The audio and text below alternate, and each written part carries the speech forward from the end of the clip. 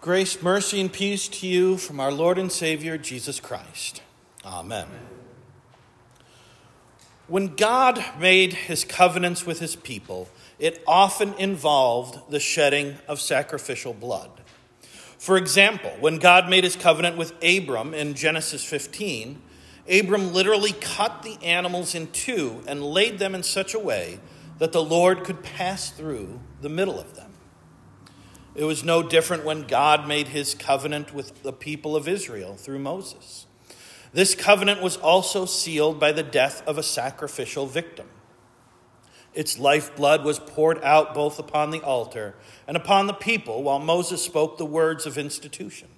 Behold the blood of the covenant that the Lord has made with you in accordance with all these words. What was the point of all this blood and death? For one thing, it was to show the seriousness of sin.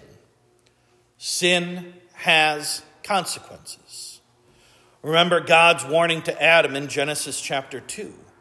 In the day that you eat of it, you shall surely die. And St. Paul says in Romans 6 that the wages of sin is death. The sacrificial rites reminded God's people that sin was a serious matter, that they should not think of sin but lightly. The rites also showed the extent of God's wrath toward sin. God does not just wink at our sins. He is holy and hates sins. He is angered by the disobedience of his people. And because he is also a just God, he cannot let sin go unpunished. There must be death. There must be blood. There must be a payment. God's wrath needed to be satisfied. But because God does not desire the death of the sinner, he provides a substitute for the guilty.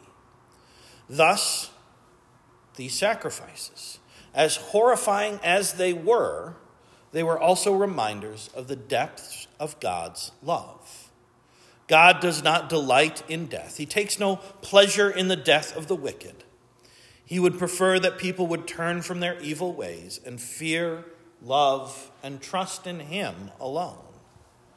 These bloody sacrifices were simply a means to an end. As the 51st Psalm says, "You will not delight in sacrifice, or I would give it. You will not be pleased with a burnt offering." The sacrifices of God are a broken spirit, a broken and contrite heart, O God, you will not despise. God's fervent desire has always been to have fellowship and reconciliation with his people. That is why he goes to such great length to establish his covenant with the people. And this becomes even more apparent by the fact that in many cases where sacrifices were offered, a meal followed. For example, after Moses confirmed the covenant by throwing the blood from the basins on the people, he and Aaron's sons, and the 70 elders of Israel went up, and they beheld God and ate and drank. They enjoyed table fellowship with the Lord, the God of Israel. And this was no small thing, especially considering the fact that no man can see the face of God and live. And yet here were Moses, his brother's sons, and 70 of Israel's chief people dining in the presence of God. Clearly, this was a significant event in the life of Israel, a foundational event, in fact, and one that would be remembered throughout all the generations of Israelites. God had fulfilled his promise to Abraham. He had led his children out of Egypt and had established his covenant with them, as he had once done with Abraham. And yet, we are reminded tonight that this first covenant was only temporary. It was incomplete. The blood of bulls and goats could only sanctify for the purification of the flesh. Something more was needed. Something more was coming. Through the mouths of his prophets, the Lord taught his people to look for this something more, for a new covenant that he would make with them. Behold, the days are coming, declares the Lord, when I will make a new covenant with the house of Israel and the house of Judah. not like the covenant that I made with their fathers on the day when I took them by the hand to bring them out of the land of Egypt, my covenant that they broke, though I was their husband, declares the Lord." From the prophet Jeremiah. This covenant would surpass even the glory of that first covenant, for it would be characterized by the forgiveness of sins. "For I will forgive their iniquity, and I will remember their sin no more." A new and greater covenant also meant that a new and greater mediator and sacrifice would be needed, for there is no forgiveness without the shedding of blood. Who else could make such a sacrifice but the holy and spotless Son of God? Who else could secure an eternal redemption for sinners except the Lamb of God? So it was that Jesus, born of Mary's flesh, became the mediator of a new covenant, shedding his precious blood on Calvary once for all sinners. As Moses once sprinkled blood on the altar to make atonement for the people, so Christ, our greater Moses, made atonement for the sins of all people as his blood was splashed upon the altar of the cross. And by his innocent blood, the righteous anger of the Father has been satisfied forever. For every sin that Adam and his fallen sons and daughter commit, for every infraction of the law of God, for every sinful desire, there now stands a perpetual sacrifice in the cross. But remember, Moses not only threw the blood on the altar, he also threw it on the people. Jesus Christ has done the same for you. His blood has been sprinkled on you in your baptism. Your souls have been cleansed by the purifying blood of Christ. As is written in Romans, you were buried, therefore, with him by baptism into death. And in 1 Corinthians, you were washed, you were sanctified, you were justified in the name of the Lord Jesus Christ and by the Spirit of our God. So you are covered. Your sins no longer a stench in the nostrils of God.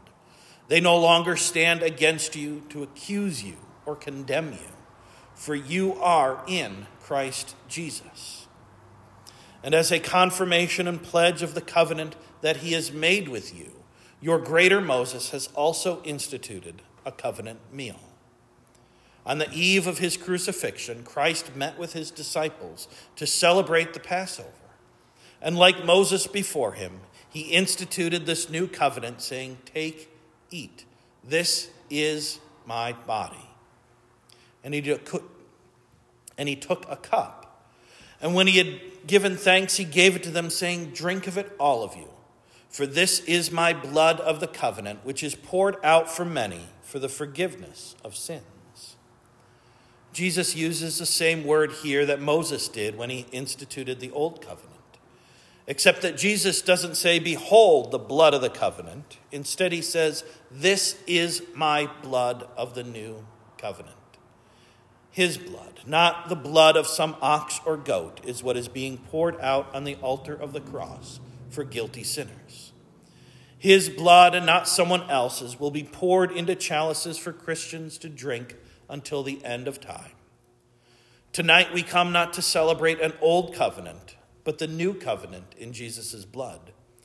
We rejoice that God has made his covenant with us through the death of his holy Lamb, Jesus Christ, and that he has established the salutary gift of the Lord's Supper for us Christians to eat and to drink. Like Moses and Aaron and his sons and the 70 elders of Israel, we too behold God and eat and drink. Here we have table fellowship with our God.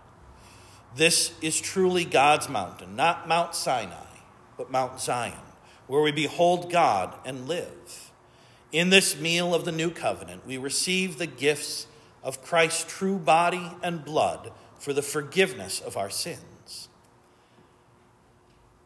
As you receive these holy gifts, you do so remembering with thanksgiving his sacrificial death for your sins and the sins of all people. Amen. And now may the peace that surpasses all human understanding keep your hearts and minds in Christ Jesus to life everlasting.